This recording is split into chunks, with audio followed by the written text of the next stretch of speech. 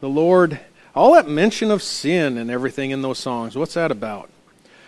Why do we glory in that? What is it that has happened that's so wonderful that we can sing about sin with confidence and joy and rejoicing and exalting God? We'll discuss that today in our passage. It'll be in Luke chapter 1, beginning in verse 46. The passage we're about to read together, it's a song of praise by Mary. It's often referred to as the Magnificat. And that's because in the Latin manuscript, the first word in the sentence is magnify. She magnifies the Lord. It's somewhat Mary's summary of what God has done for her and for all people. And it's filled with quotations of and allusions to the Old Testament. And it resembles quite a lot Hannah's song that we just read together in our scripture reading. And about this passage, John MacArthur writes, it reveals that Mary's heart and mind were saturated with the Word of God.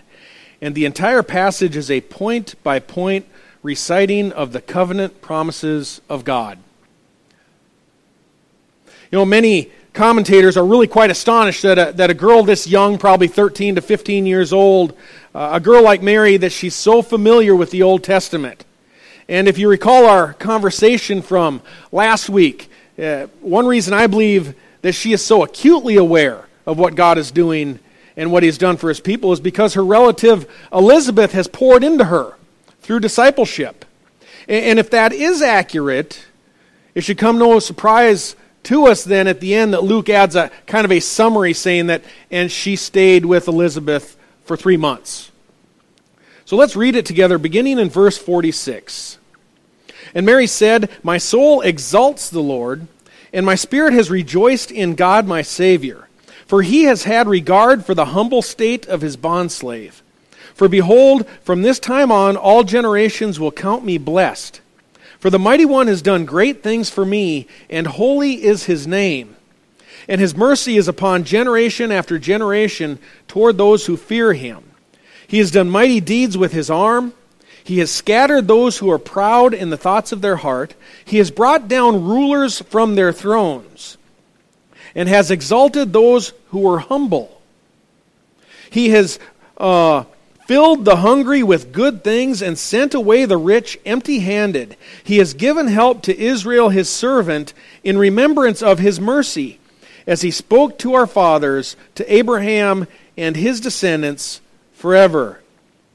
And Mary stayed with her about 3 months and then returned to her home. Well, if you also remember from last week, or if you recall, I shared a number of things that God isn't doing. Do you remember that? He isn't saving you for the sake of saving you, that you can just founder in your life as it was before you got saved. That was one. He also isn't filling our lives with material possessions, with a whole lot of stuff. He isn't at work distracting our lives with busyness that goes on throughout our lives that in no way exalts God or the name of Jesus Christ. He's not working at that. And if I may, I'd like to add one more thing that He isn't doing. God isn't entertaining us. So many Christians today view Sunday morning at worship at church as an alternative form or method of entertainment, where we can possibly see a good show, listen to a really hip band, perhaps make business contacts, hear a really nice talk that'll get us motivated to go out for the week ahead.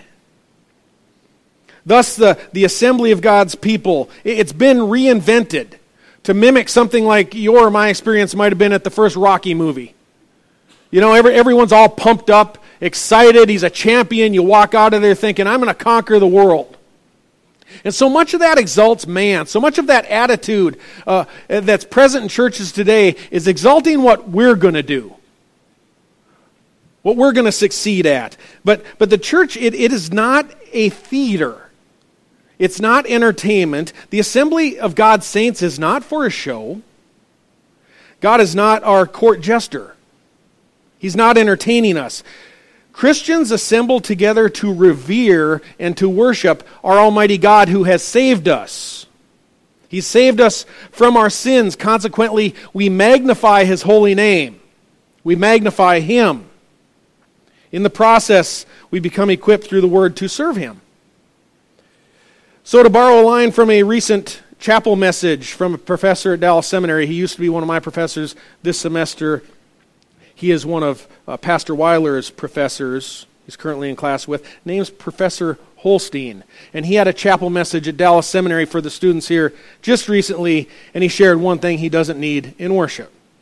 So there's one thing I do not need in worship, and I'm going to share it, he said. I do not need a fog machine. So, just so you all know, Gerald has agreed, and we're not going to get a fog machine. Folks, stuff like that is just juvenile entertainment. It's juvenile. It's embarrassing. What our souls actually need is to worship the Almighty God who has saved us from our sins. And that's exactly where Mary begins here in her song, verse 46, where she proclaims, "My soul magnifies the Lord."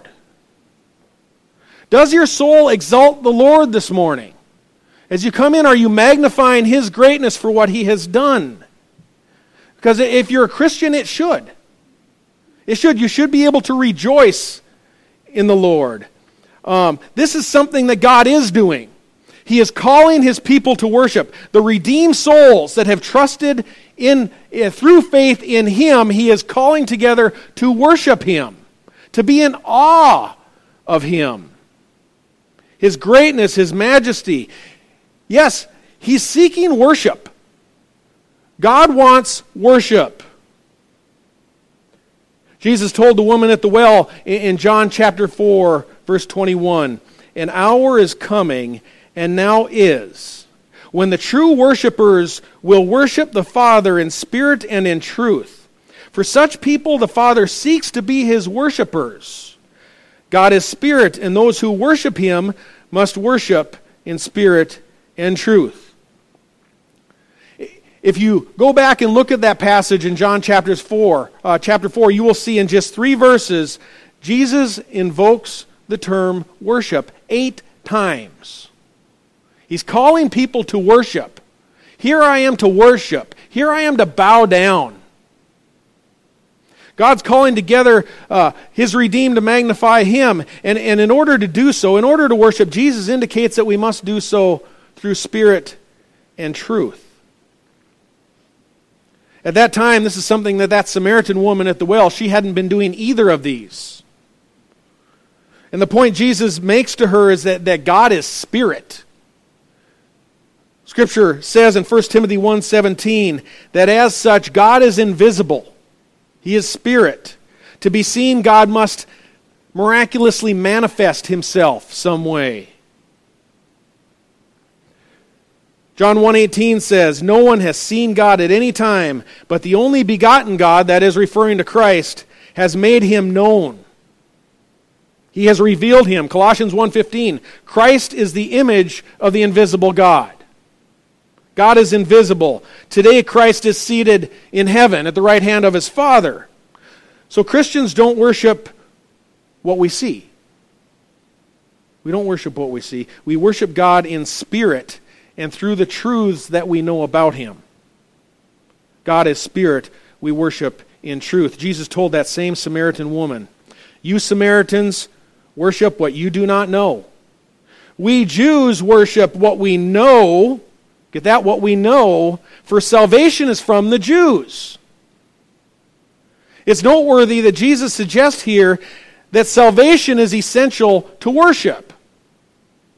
We worship what we know. Salvation is from the Jews, Jesus said. Salvation is essential to worship. Those who worship God must worship in spirit and in truth. And spirit just indicates that we worship from our innermost being.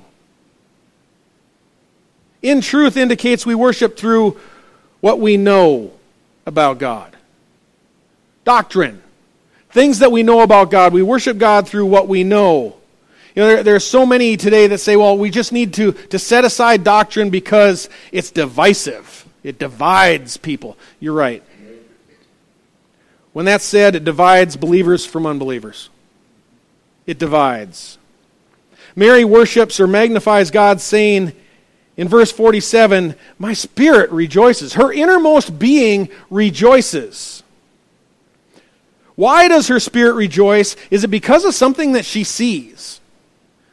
Is it because of the balance that is in her bank account? No. Is it because she has perfect health and is promised perfect health forever? No.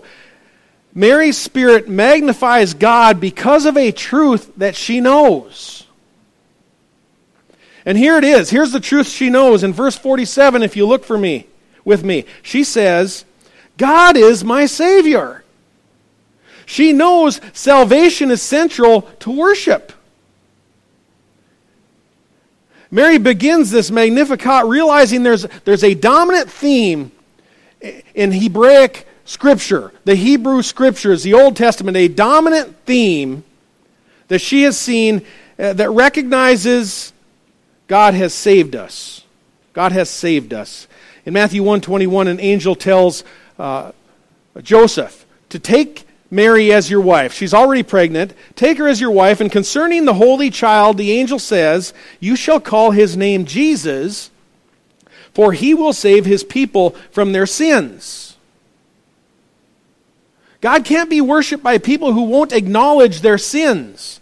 Whether it's in song or whether it's in prayer or whether it is in teaching, God is worshipped through the acknowledgement that we have a diagnosis of a sin problem.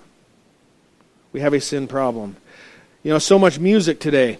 We talk about music and modern things that are going on, and I'm not against modern stuff at all. But so much of the modern music does not acknowledge sin. Doesn't bring up sin. Doesn't talk about sin. Doesn't want to bother people with the idea of sin or the problem of sin. And you could really sing many of these latest songs, not all, some are quite good. But you could sing many of these latest songs that you hear to your boyfriend.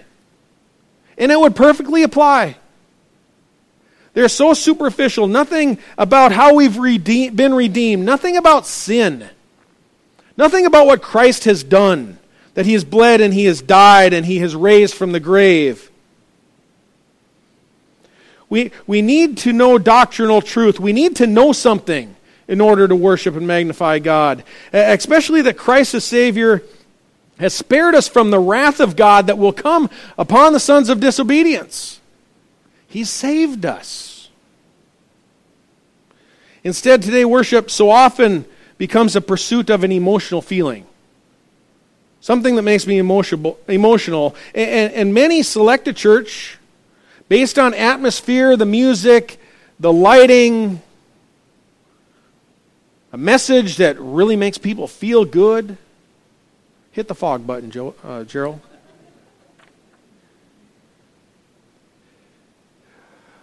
But virtually all the praises of Mary here are biblical truths and covenant promises that she intellectually knows.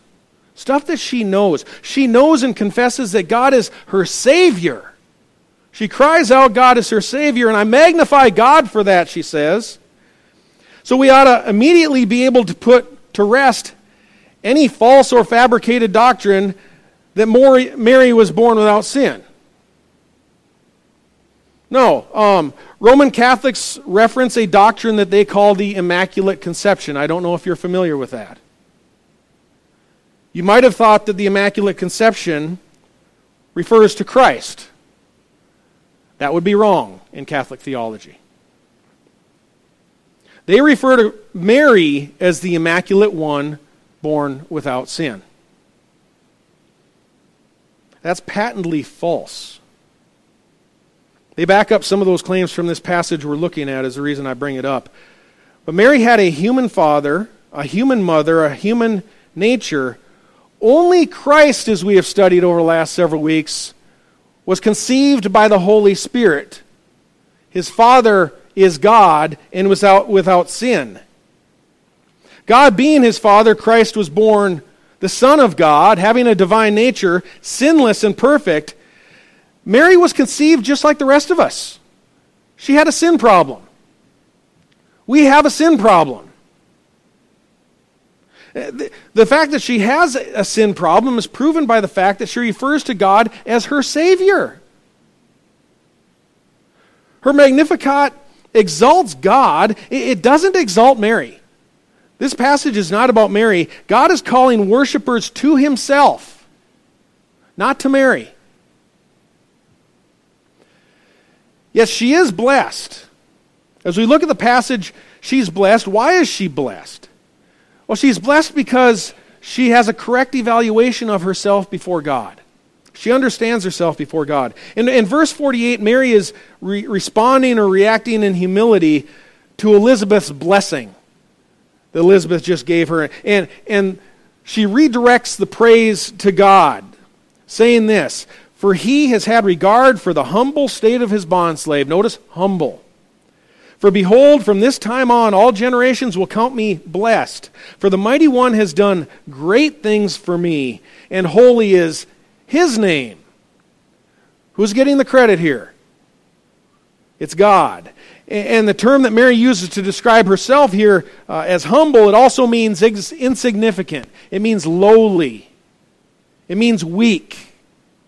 And just as we learned a couple weeks ago when we studied 1 Corinthians 1:28, the based and the despised things of the world, God has chosen these things.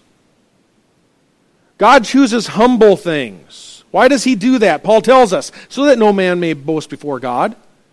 That was in one of the songs that Pastor Weiler led us in just a moment. No man will boast before God. God raises humble, insignificant, weak, lowly people so he can display his power about how great he is. It's similar to what we read earlier in 1 Samuel regarding Hannah. You know, she carried that same stigma as Elizabeth. She was barren. She was sad. It wasn't a good state to be in that culture. It would get you ridiculed. And if you return and read the context there of 1 Samuel chapter 1 and 2, Eli the priest, he actually thought she was drunk. She's praying with such earnest and exalting God when she's praying for a child that he thinks that she's worthless. But the Lord raises up those who are significant and weak and humble. Consequently, Hannah gives birth to a mighty prophet and judge, Samuel. And God uses him. What's Hannah's humble response? Is it to draw attention to herself? No. It's likewise a song magnifying God. Hannah's song that we read, everything is about magnifying God. So God's not only in the process of drawing people to himself, to worship him, he's in the business of lifting up insignificant, humble, weak people, the lowly. That's good news for us. Good news for us people.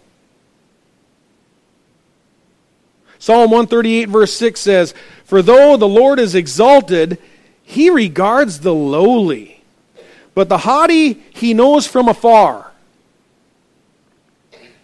It's the prideful that God keeps at arm's length. He knows them from afar. He regards the lowly. You know, God isn't seeking out competition. He isn't seeking out people that want to glory in their own accomplishments and the pride and the arrogance that comes with success in this world. A lot of time they want to draw attention to themselves rather than to Christ. Jesus said to his disciples, "It is hard for a rich man to enter heaven." God typically keeps him at arm's length. That's Matthew 19:23. Romans 12:16. "Do not be haughty in mind, but associate with the lowly." Do we get that? Associate with the lowly. Why would any of us want to associate with lowly? James tells us why. This is very important. Please listen. James says, "Listen, my beloved brethren, did not God choose the poor of this world to be rich in faith and heirs to the kingdom which he has promised to those who love him. Yes. James 2:5. The answer is yes. Mary rejoices that God has chosen the poor, the meek, the lowly. And they've given the lowly a purpose. They've given the lowly something to boast about, the Lord. What else could we boast about? The car I drive? For what? We can boast in the Lord. We can magnify his name. How often we see it as the poorest, it is the lowliest, it is the meekest people that are elevating God. The poorest of society, lifting up and magnifying God's holy name. That gives each of us here a platform to magnify God, a purpose in life, to lift up the salvation of the Lord just as Mary does. Let me tell you about my Savior. Let me tell you how great he is. Let me tell you what he's done for me. He's saved me. That's something to boast about. Oh. We have to be very careful, very cautious about this prosperity gospel that God wants all of us to be rich. We'll talk about that in a moment. We need to be cautious. Humble Mary realized she hadn't earned any status with God. She hadn't earned anything. It wasn't something due her. God is not a debtor. It's not something special about Mary.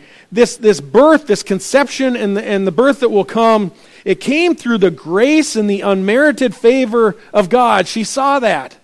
I'm just lowly, she says. And now, because of what God has done for her, all of Christians can testify about Mary. Wow, how blessed! How blessed to be the mother of Christ. We're going to be celebrating Mother's Day here shortly, and I don't think my mom's quite as excited. But Mary was blessed. Isn't it wonderful as a mother, your children? The struggle you go through, you raise them. You do what you can to guide them. You teach them to sing, do wonderful things. You can't control all of their decisions, but motherhood is elevated in this passage. Wow, if you're going to be a mother, how about the mother of Jesus? All generations recognize her as blessed. She's just stating a fact. Therefore, she sings praises, saying, the Mighty One has done great things for me, and holy is his name, right? And in verse 50, the arrival of her child, God's mercy is being demonstrated towards generation after generation of those who fear him, she declares. God's also in the business. What he's doing, he's showing a lot of mercy to a whole lot of folks. Ephesians 2:4, but God being rich in mercy, because of his great love which he has loved us, even when we were dead in our transgressions, he made us alive together with Christ. It's what he has done. It's nothing we have done. And Mary is looking forward into the future now to all generations that will fear God, fear the consequences of sin, fear hell even, and then cry out to her son. A lot like Elizabeth. She was crying out in the previous passage. Crying out to Mary, who was the mother of her Lord, carrying the Lord. There's no doubt that Mary here understands the significance of this child that she's carrying. No doubt about that. She knows this is the Christ, surely. There's no other basis upon which she could base the statement, all generations will call me blessed. She knows exactly what God is doing here. A new age of grace has dawned. Sometimes it's referred to as the dispensation of God's grace. John 1:17, for the law was given through Moses. Grace and truth were realized through Jesus Christ. Amazing grace.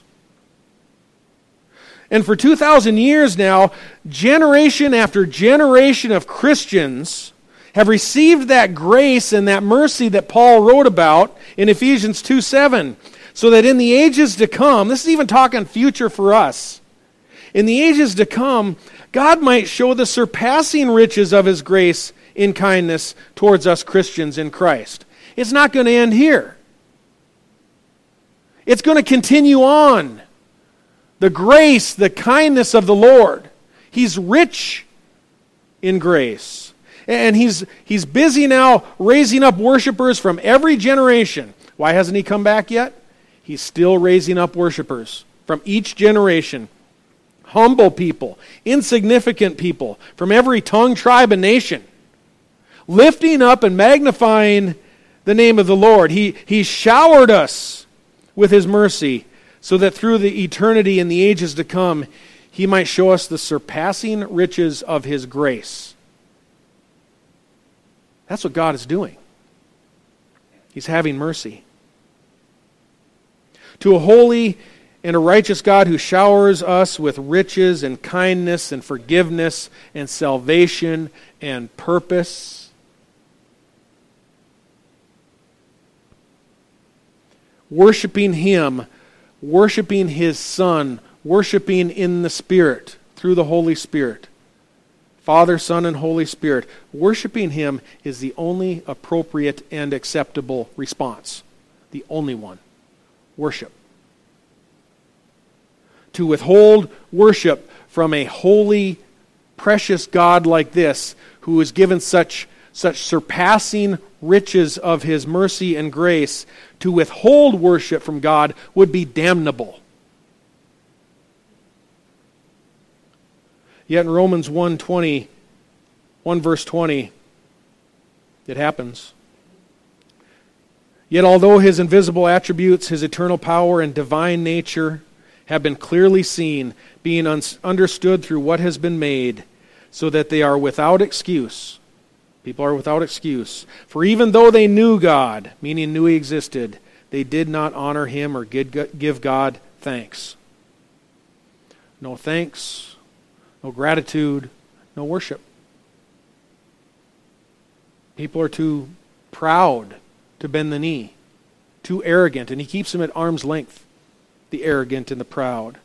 James 4:6 tells us, God resists the proud but gives grace to the humble. We want to be humble. God's already introduced, He's initiated this era. It's a radical role reversal in society. A role reversal. In verse 51, Mary says this, He has done mighty deeds with His arm. He has scattered those who were proud in the thoughts of their heart. He scattered them. He has brought down rulers from their thrones and has exalted those who are humble. Notice He lifts up those who are humble. He has filled the hungry with good things and sent away the rich empty-handed. Which category you want to be in? We need to think about that. In a demonstration of her faith, Mary sings these praises of God as though they're things that have already occurred.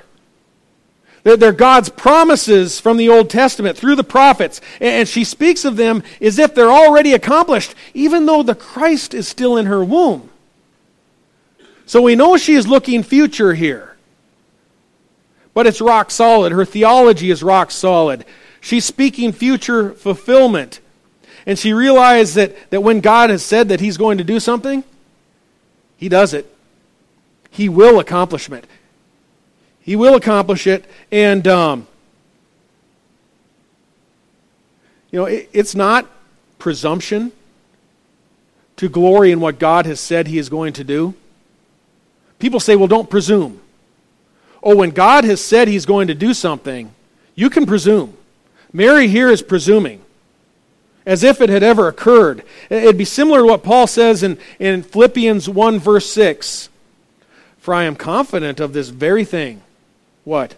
That He who began a good work in you will perfect it until the day of Christ Jesus.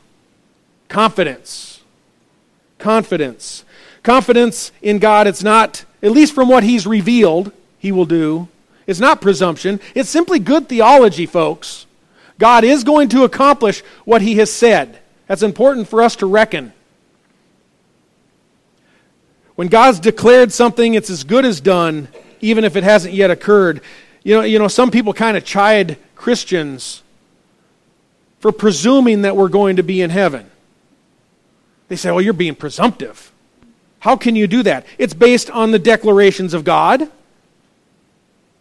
And we know it's based on nothing that we've done, only on the grace of God and His forgiveness. Our mighty God has already promised us in Romans chapter 8 that those whom He foreknew, He also predestined to be conformed to the image of His Son. And nothing will be able to separate us from the love of God, which is in Christ Jesus. And in Romans 8:1, there is now no condemnation for those who are in Christ, right? God has said so, it is done, even if it's future. So when Mary employs this completed tense, it indicates that God has scattered the proud, brought down the rulers from their thrones. It doesn't suggest she's saying this very moment. Christ isn't even crucified yet. He isn't even born yet. Instead, it displays her confidence in the certainty of the future as God has revealed it. There will be an ultimate demise of the rich, of the greedy, of the oppressive, of the proud. How does she base that? She bases it on the plethora of Old Testament scriptures that say it will be so. It's promises from the Old Testament. She's referring to a future and ultimate judgment by a righteous king, one who never gets it wrong. And at that time, she knows that the king will exalt those who've been humble. 1 Peter 5:6. Listen to this. Humble yourselves under the mighty hand of God, that He may exalt you at the proper time. All right? Humble yourselves in anticipation. At the proper time, He will lift you up. And while we endure, while we suffer, verse 53 says that He has filled the hungry with good things. Mary isn't talking about food here. Actually, she's quoting a psalm. It's Psalm 107, verse 9, and it describes a spiritual satisfaction. I'll read it to you. Saying, for He, meaning God, has satisfied the thirsty soul, and the hungry soul He has filled with what is good. It's the soul that is satisfied. It is the soul that is content in what God has done. This is what she is quoting. God has filled the spiritually hungry and thirsty with joyful contentedness in what He has done. Joyful contentedness. Whatever our current situation is. That's why Paul can say, with food and covering, with these we shall be content. Because we know what the ultimate end is. He has satisfied the humble. The humble are satisfied. The proud are never satisfied. Never. Jesus said in Matthew 5:3, blessed are the poor in spirit, spiritually humble. For theirs is the kingdom of God. As I quoted from James earlier, God has made the poor, the humble, the insignificant and lowly to be rich in faith and heirs of the kingdom. The lowly are going to be heirs of the kingdom. And you can reckon it is going to be so. The humble are going to inherit the kingdom. We need to remember that. The church needs to remember that. Jesus offers the exact same promises of future blessing in Luke chapter 6, verse 20. Blessed are you who are poor, for yours is the kingdom of God. Blessed are you who are hungry now, for you shall be satisfied. Blessed are you who weep now, for you shall laugh.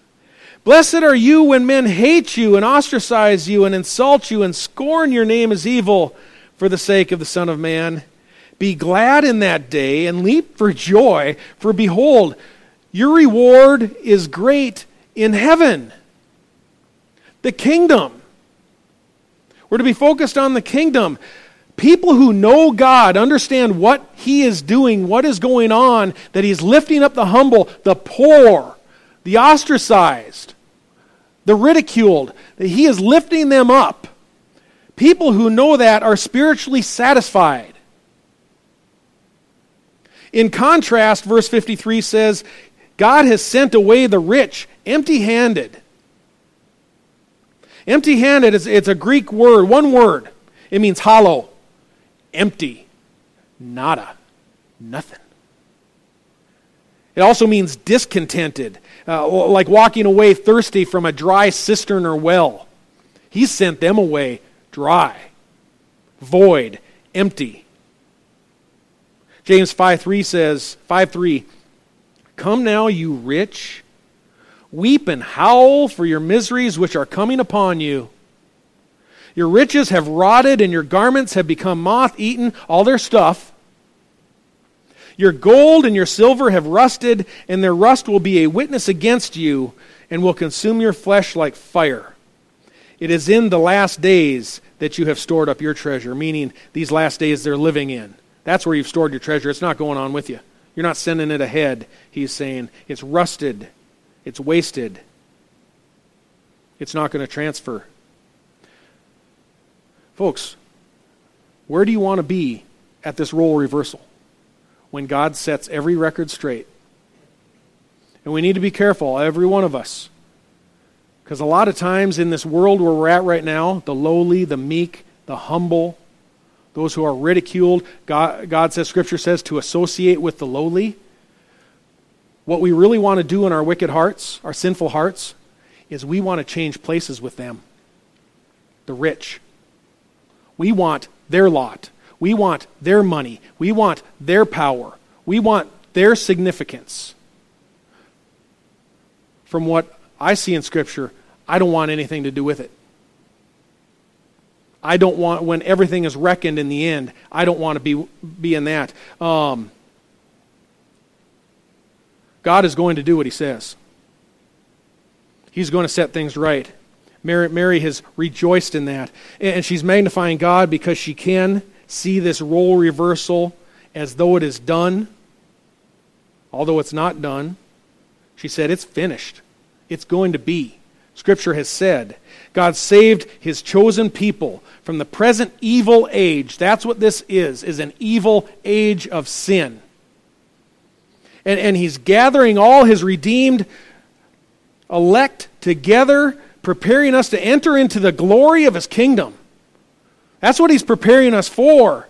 And in Zephaniah chapter 3, verses 9 through 13, God records this moment of worship that we're going to be included in, those of us who know Christ.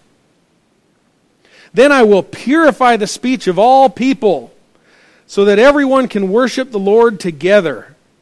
My scattered people will live beyond the rivers of Ethiopia, who live beyond the rivers of Ethiopia will come to present their offerings. On that day, you'll no longer need to be ashamed, for you'll no longer be rebels against me. I will remove all proud and arrogant people from among you.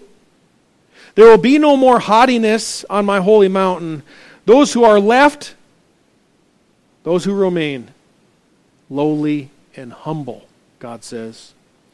For it is they who trust in the name of the Lord, the lowly and the humble. The remnant of Israel will do no wrong. They will never tell lies or deceive one another. Zephaniah says they will eat and sleep in safety, and no one will make them afraid.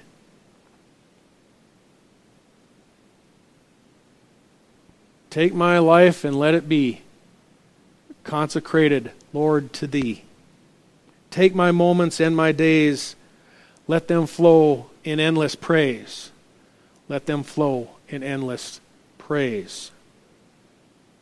This is our lot, to magnify God. That hymn we sing, it's by Francis Havergal, if I'm pronouncing that right.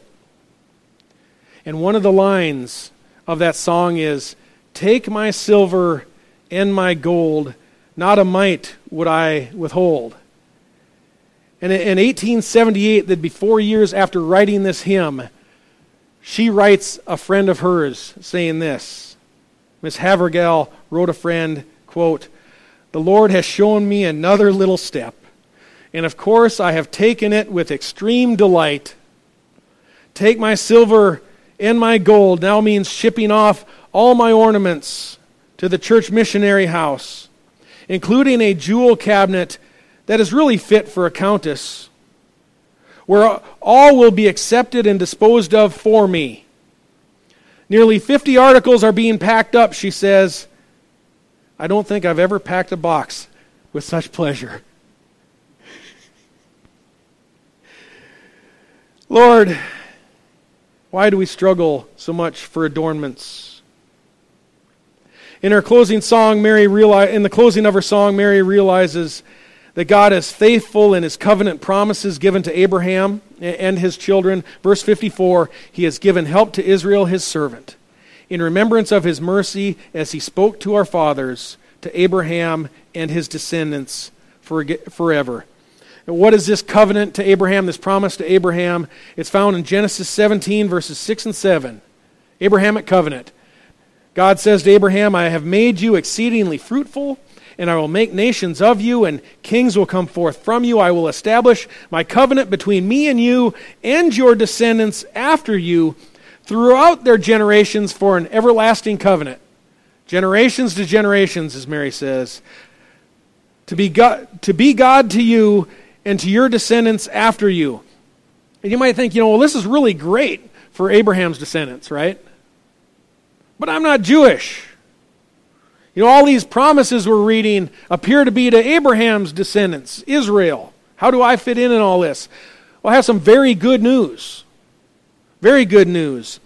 The descendants that God is referring to here are not exclusively physical descendants of Abraham.